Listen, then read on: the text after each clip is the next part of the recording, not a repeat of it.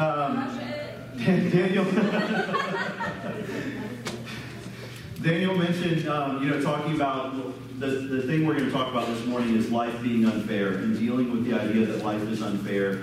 And for our guests that are here, we are so glad that you're here because we have a God and we've been discovered by a God who's been an anchor for us through all the storms in life, through all the unfairness and the difficulties that we have. And we want to share that. We want to share that love that's been a rock-solid foundation for us. And that's why we're excited that you're here. You'll notice you've got notes in the bulletins that we handed out.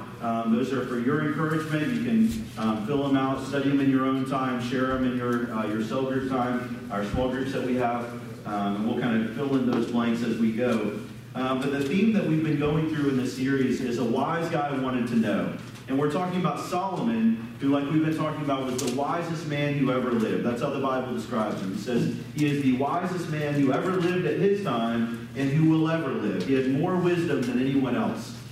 And what we've been talking about is that Solomon didn't just get zapped with wisdom. He didn't just instantly get downloaded with all the wisdom in the world. Solomon learned wisdom by making a lot of really dumb decisions because he had unlimited wealth and he had unlimited resources, unlimited power. And so because of that, he was able to make all the bad decisions we could make, but more so. And so he did all these things, and he chased all these things that we chase. And as he chased those things, he learned wisdom. He learned what was really important. And he asked, what's wild is, he asks 3,000 years ago the same questions we ask today. He asked things like, what's the purpose for my life? He asked things like, how do I make the most of my time? And he asked things like, what's up with the world being so unfair?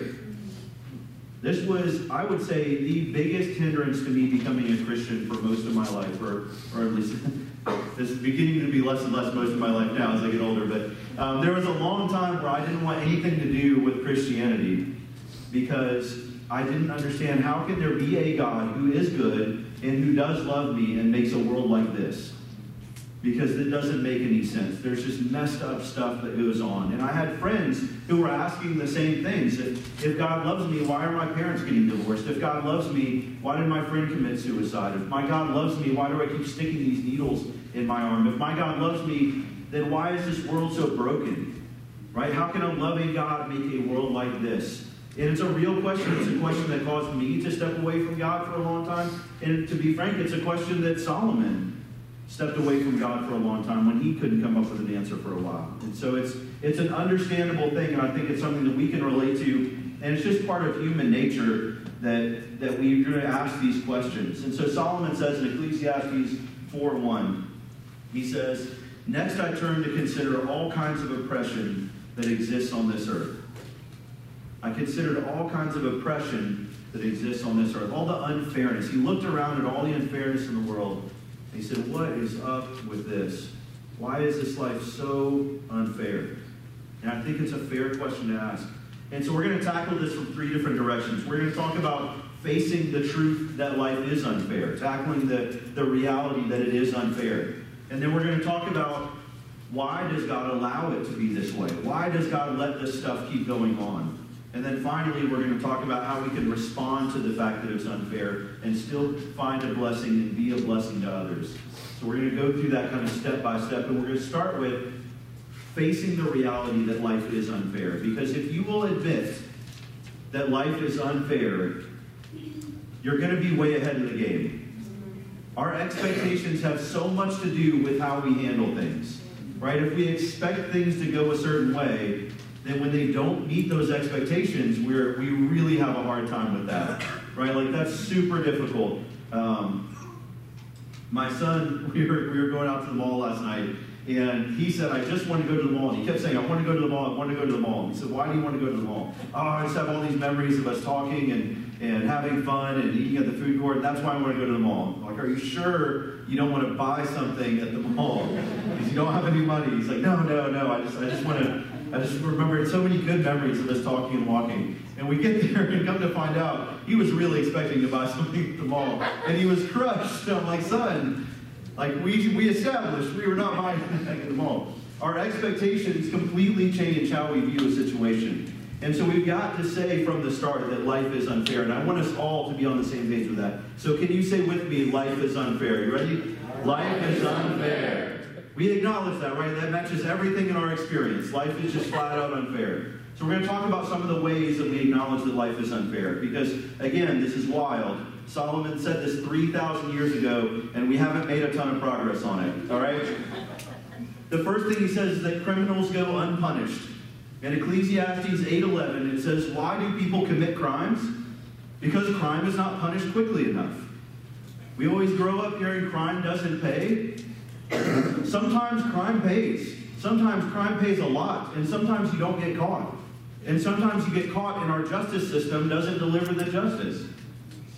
There's a lot of times where crime pays a lot.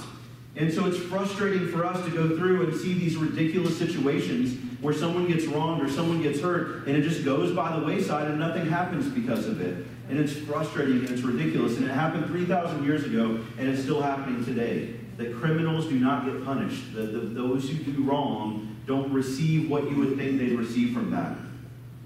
The second thing that Solomon notices is that the oppressed are unaided.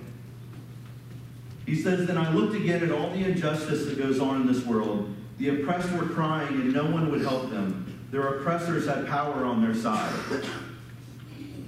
This is not new. Throughout history, the rich have put down the poor, right? You see men putting down women. You see race putting down another race. You see all kinds of situations where as soon as someone gets a little bit of power or influence, they push someone else down. It happens over and over and over again. And you see it happening, and as long as you're the one in charge, then it doesn't seem that bad, right? Like as long as you're the one who's privileged, then it doesn't seem like that big of a deal. But when you're on the receiving end of it, then it's not so great. And a lot of times God's people, and especially in the Old Testament and Israel, they were on the wrong end of this. It's hilarious. There's a point in the New Testament where Jesus is talking about how they were under slavery to their sin, and they said, we've never been slaves to anybody. And we've never been ruled by anybody. And he just does a double take. Like, what? Like, we've been ruled by everybody. Like, every major world power has had Israel as a territory at one point or another, right? Like, we've been ruled by everybody. Over and over and over again, we see that there's just the ones who need the help the most often don't get it. In the last decade, over 1 million Christians have died for their faith. In China and India and other countries, over 1 million Christians have died simply for being a believer. There's nothing fair about that. There's no way you can paint that picture and make it fair. And so we've got to deal with the fact that it's happening. It is happening. There is a God, and it is unfair. And so what do we do with that?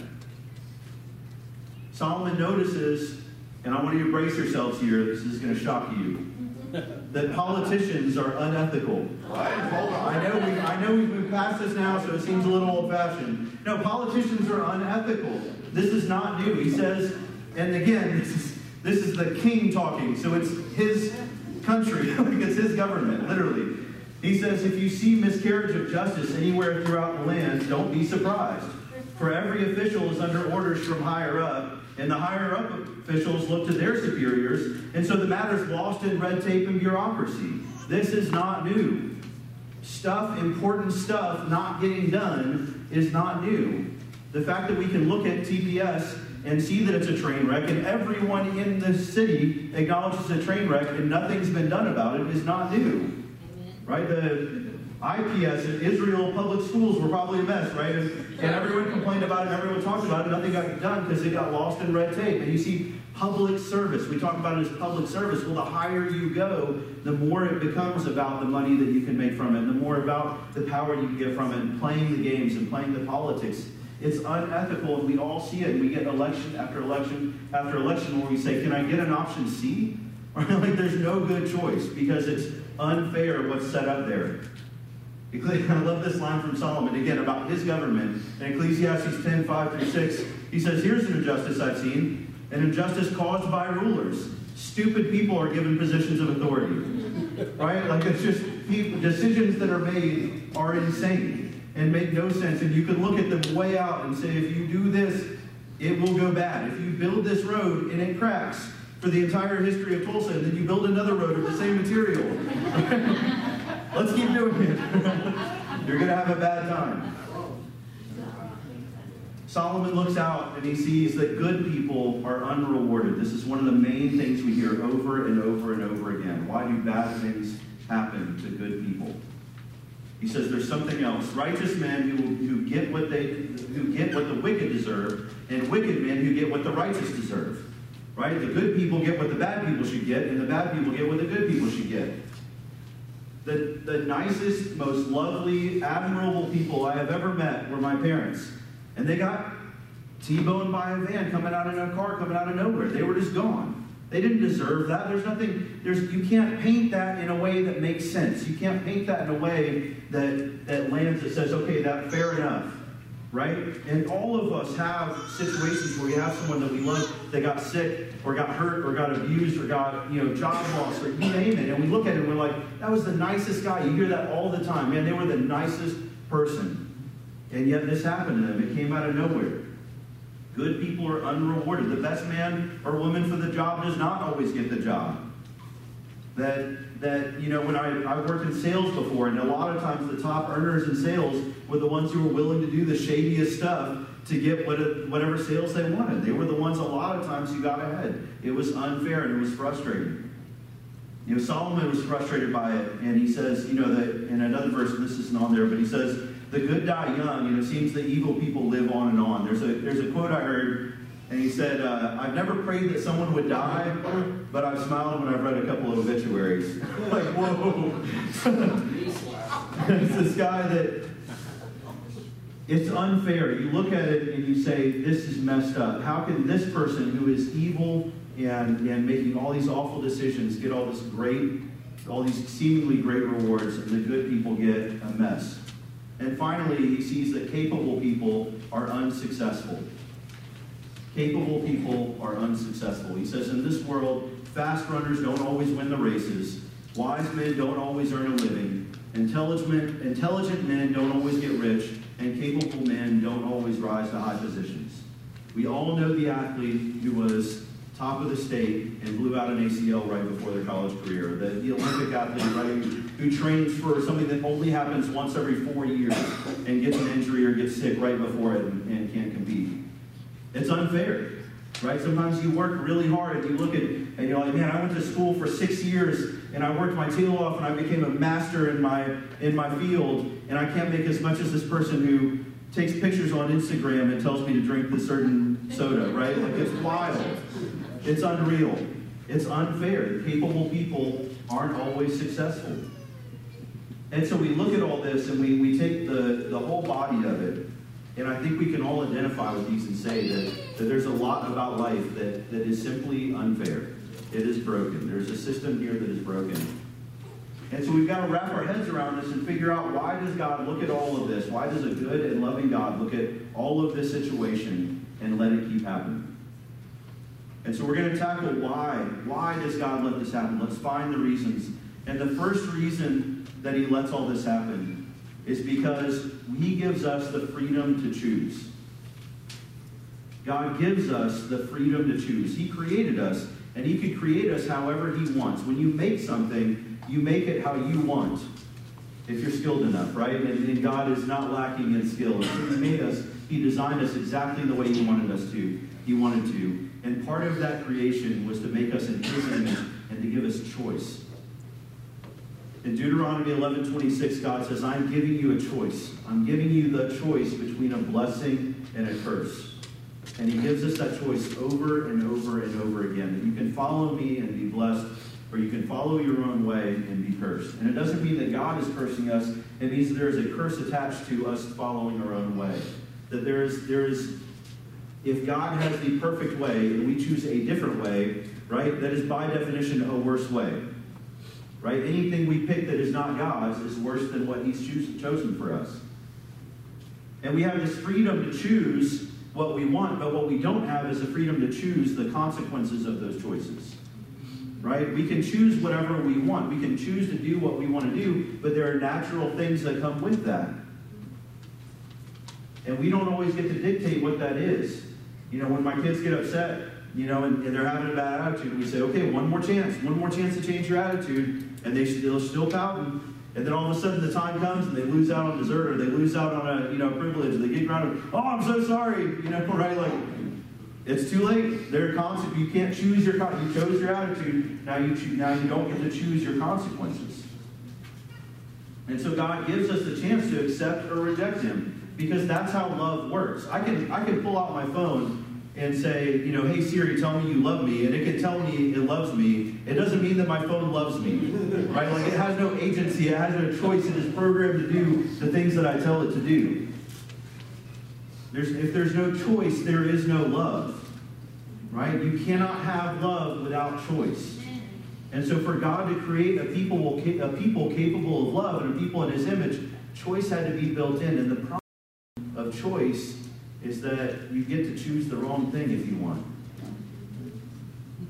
You hear me, church? Sometimes there's no way around it. The only way to give us choice is to allow us to choose the wrong thing.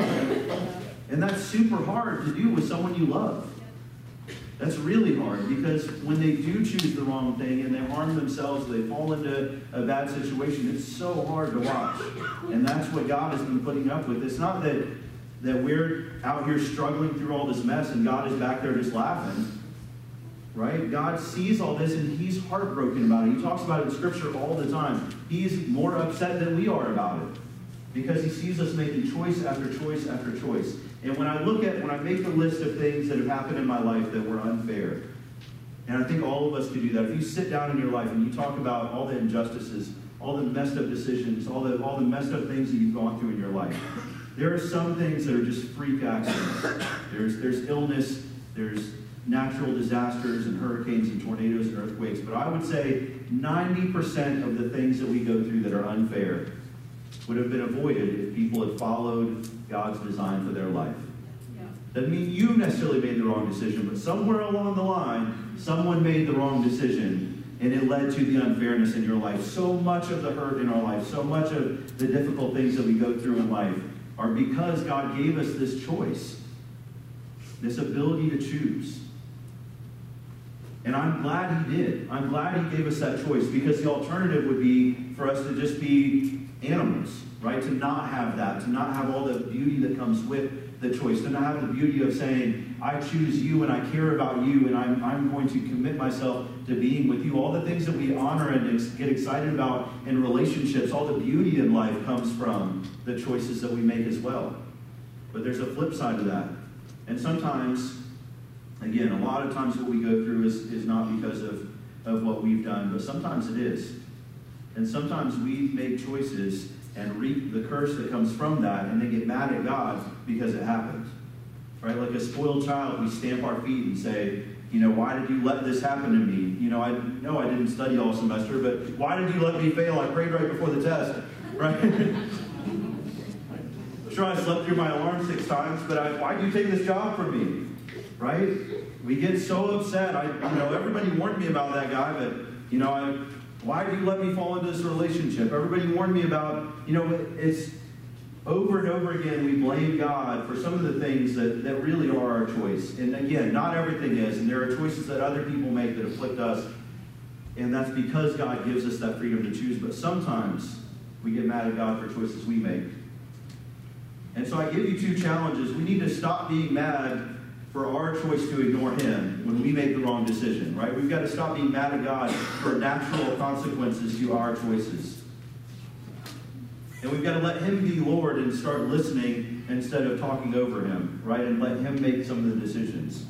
Let him take the wheel instead of us making these decisions that are wrecking our lives. So God lets all this stuff go on because he gave us free will. He chose to give us free will, and that's a good thing. One of the other reasons he lets us go on is because judgment is coming. It's not that he forgot or is unfair or doesn't see what's going on. It just hasn't been made right yet. Judgment is coming. Ecclesiastes 3:17 says, in due season God will judge everything man does, both good and bad. Judgment is coming. Isaiah 30:18 says, God is a God of justice. God demands justice. He's a lot more fair than we are, right? When we come up with a justice system, right, we're forever hearing about people on death row getting out. right before they get executed. We're forever hearing about all these unfair things and people getting off the hook for things that we know they did wrong. But justice is coming. And the idea of a God of wrath, a God that is coming with justice, is really unpopular, and we like to write it out. But for a lot of people in a lot of cultures, it was a message of hope.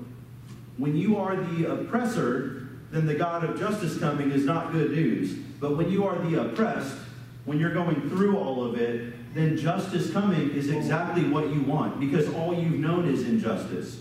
All you've known is unfairness. And so praise God that he's coming to set things right, that he's coming to balance the books. Praise God that he's doing that. I don't want a God who looks at all of this and says, I'm going to stand back. We're just going to leave this just how it is. I want to follow a God who sees all of this and is determined to set it right, and he will. God is described as a lion and a lamb. He's coming with grace, but he's also coming with justice. He's going to set it right, and those who are enemies of God and enemies of his people. And I don't just mean people that follow God, but people that are enemies of humanity, that are doing wrong, that are attacking others, that are hurting others. There's going to be justice coming, and all this injustice we see in the world is going to be set right. In John 12:47-48, it says, but everyone who rejects me and my teachings will be judged on the last day by what I've said. And that's right after Jesus says, I didn't come to judge the world, but to save it. And that's true.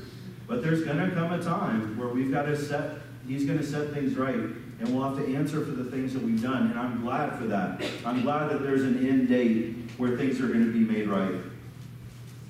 And he doesn't do it in a hurry because of that grace that we talked about. We talked about judgment is coming in the future. Why hasn't it happened yet? The Bible says because God isn't slow as we understand slow. He's patient because he doesn't want anyone to be lost, because he wants everyone to be saved. And so he's giving us as much time as he possibly can. He is stretching it out as far as he possibly can because he wants everyone to be saved. He wants everyone to rejoice and be glad on the day that judgment comes. Because judgment day is not an ugly word. Right? We've talked before about, your idea of what dad coming home looks like depends a lot on what you did earlier in the day, right? Judgment day is not a bad thing. Dad coming home is not a bad thing if you've been following what dad told you to do. It's a joyful thing. It's an exciting thing. When God comes back and we've been following him and following his purposes, then we can leave behind all of this mess, all this injustice, all this time where it's been unfair, where we've gotten the short end of the stick, where we've been hurt, where we've been harmed. We can leave all that behind and go to a place where there's no more tears and no more hurt and no more pain. Praise God for that. I can't wait for the day when things are set right. And finally, he lets all this happen. Oh, sorry, not finally. There's two more. All right, so God lets all this happen in part to show us that I need a Savior. Part of the reason God sent Adam and Eve out of the garden was to show them, you think you can do this stuff on your own. It's not working well for you. You need a Savior. Ecclesiastes 7:20, again, 1,000 years before Jesus was born, says, not a single person on earth is always good and never sins. No one can claim that. Everyone makes mistakes. Everyone falls short. In 3:18, it says, God is letting the world go on its sinful way so that he can test mankind, so that men will see that they are no better than beasts. Sometimes we make decisions that don't make any, that are completely fueled by emotion, that are completely fueled by what we feel like doing. And those are almost always the wrong decision, right? If I eat what I feel like eating, there's a curse that comes with that, right? That's a bad decision most of the time. When we do what we feel like doing, when I'm filled with rage at the way someone treated me, right? What I feel like doing is almost always the wrong thing to do in that moment, right? When we're just driven like beasts into what we feel. And we're surrounded by a world that tells us do what you feel, right? Follow your heart. Do what you feel is right. That's the worst advice, right? Amen, church? That's the worst advice. If I always did what I felt, that would be awful. And none of you would like that, right?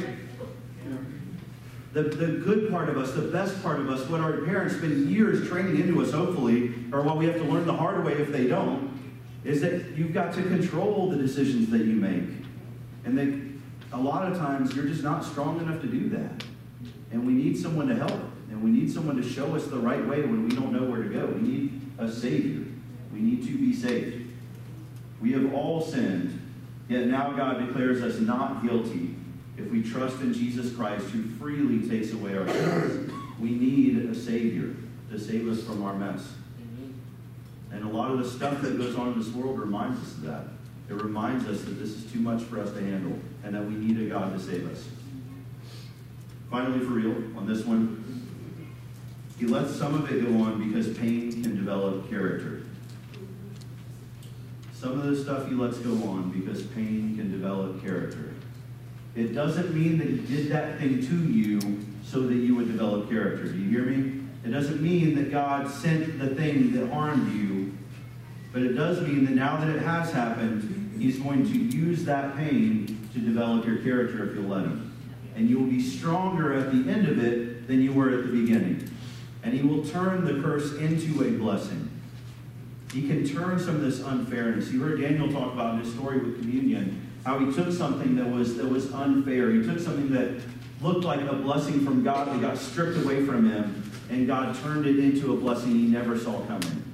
But he had to stay faithful to receive that blessing. He had to stay faithful to get to the other end of that, because pain can develop character. It says, even in times of trouble, we have a joyful confidence, knowing that our pressures will develop in us patient endurance.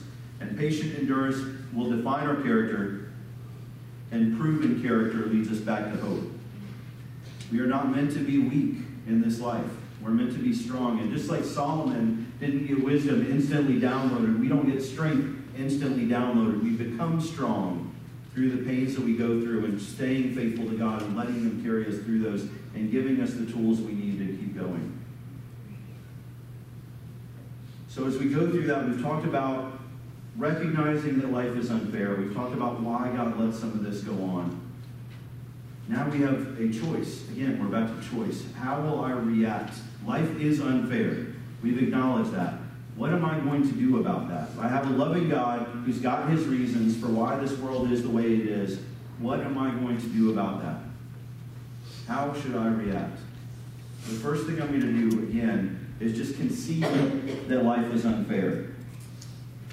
John 16:33, Jesus says, I have told you these things so that in me you may have peace.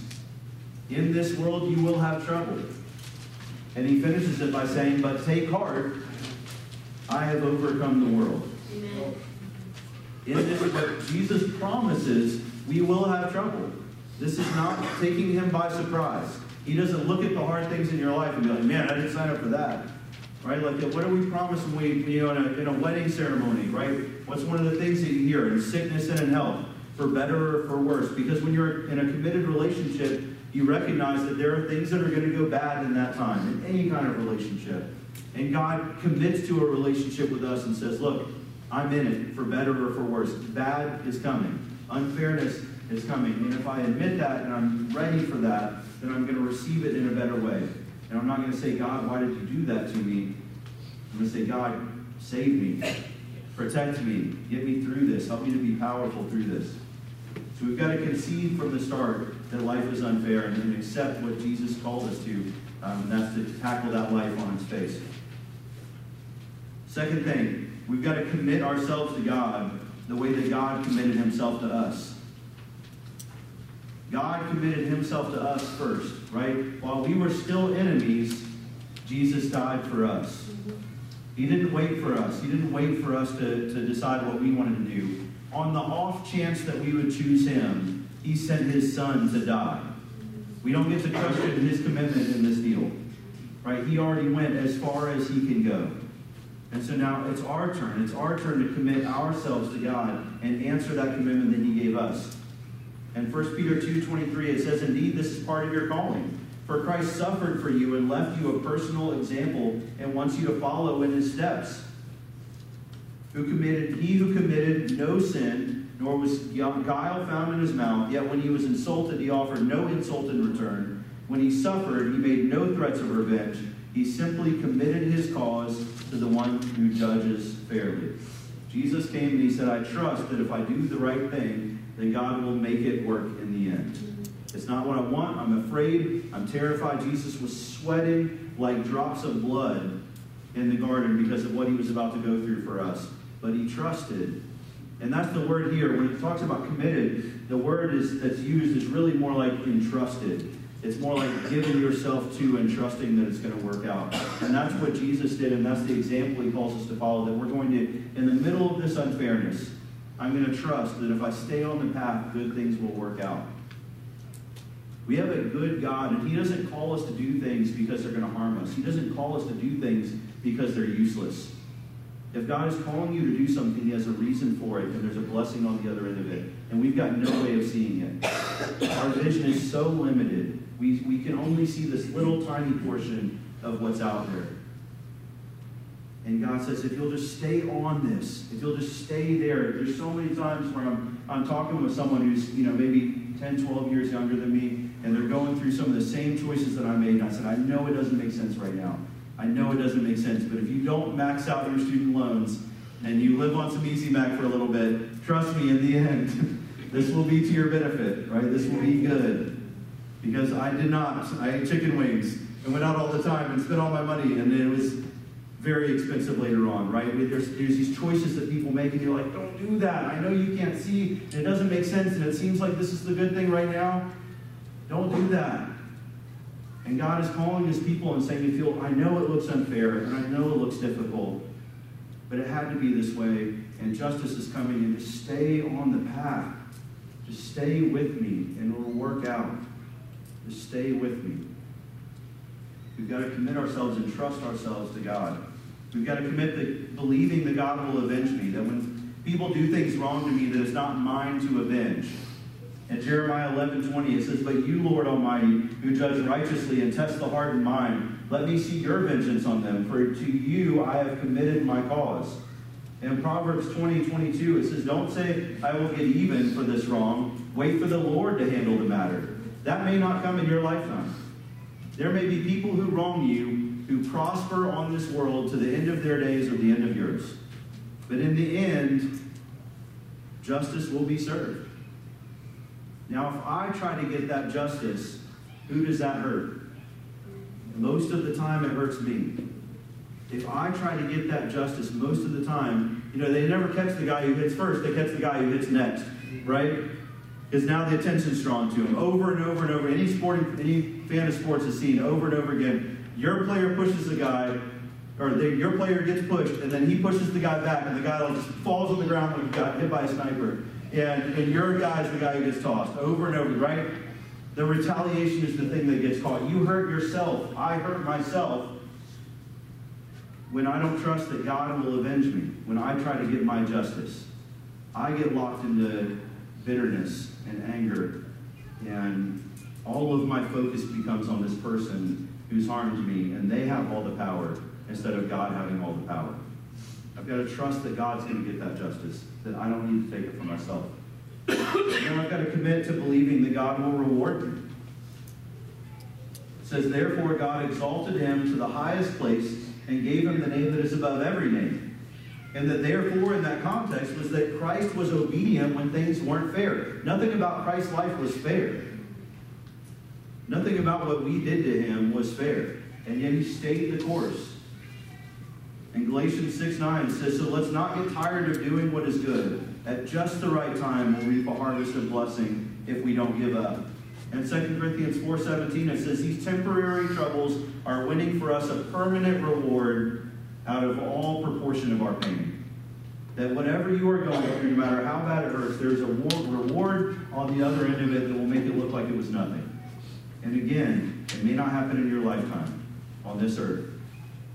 It may. A lot of times it does. A lot of times God does bring the blessing, and he does bring some awesome things out of it.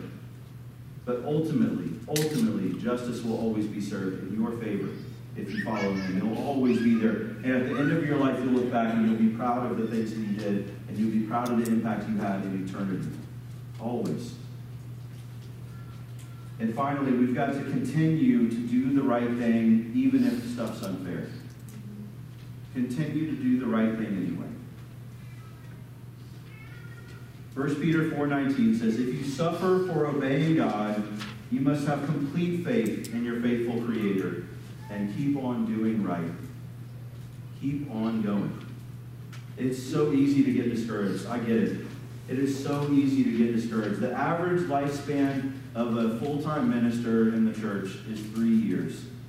That's on average, that's how long a minister lasts in the church. Because it is really difficult to do the right thing when people around you are hurting you. And there are other professions like that you go out and you do selfless things, and it's easy to get really discouraged. It is hard to, teachers have such a hard job.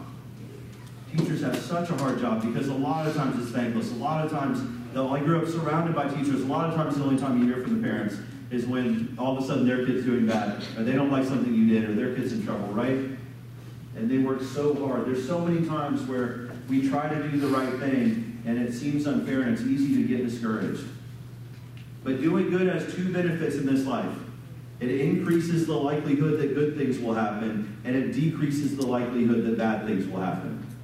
It doesn't mean you'll be protected forever. It doesn't mean nothing bad will ever happen to you. But stuff tends to go better when you're doing the right thing. Tends to, right? I'm not promising you will always go right, but you're more likely to get the blessing. You're more likely to have the good things happen. You will reap what you sow. God ultimately will bring the good out of it. So let's trust in God. Let's entrust ourselves to Him, even when it's unfair, and continue to do the right thing. And so my challenge for you this morning is what good are we going to do? We acknowledge that life is unfair. Nobody's disputing that. Nobody can doubt that life is unfair and that we've got a lot to tackle in this life. What are we going to do about that? What kind of lives are we going to live? Are we going to be victims of that unfairness? Are we going to let that pull us down and drag us down to where we're suffering from it? Or are we going to face it head on and trust the God who's going to carry us through it and do good and bring good in this life and show others how to do good as well? Let's pray. Father God, I thank you so much that you look into a world that's been broken a lot of times by decisions that we've made or others have made. And Lord, you don't give up hope and you don't give up the fight. Father, when you draw out in us the strength to carry on, to do good in unfair situations, to be a beacon of light and life to the world around us, Lord, can we show the world how to stand strong when stuff's unfair? Lord, how to honor you and please you, but through all of it, Lord, it's to our benefit. Father, may we surrender to you and trust you through all of it. In Jesus' name, amen.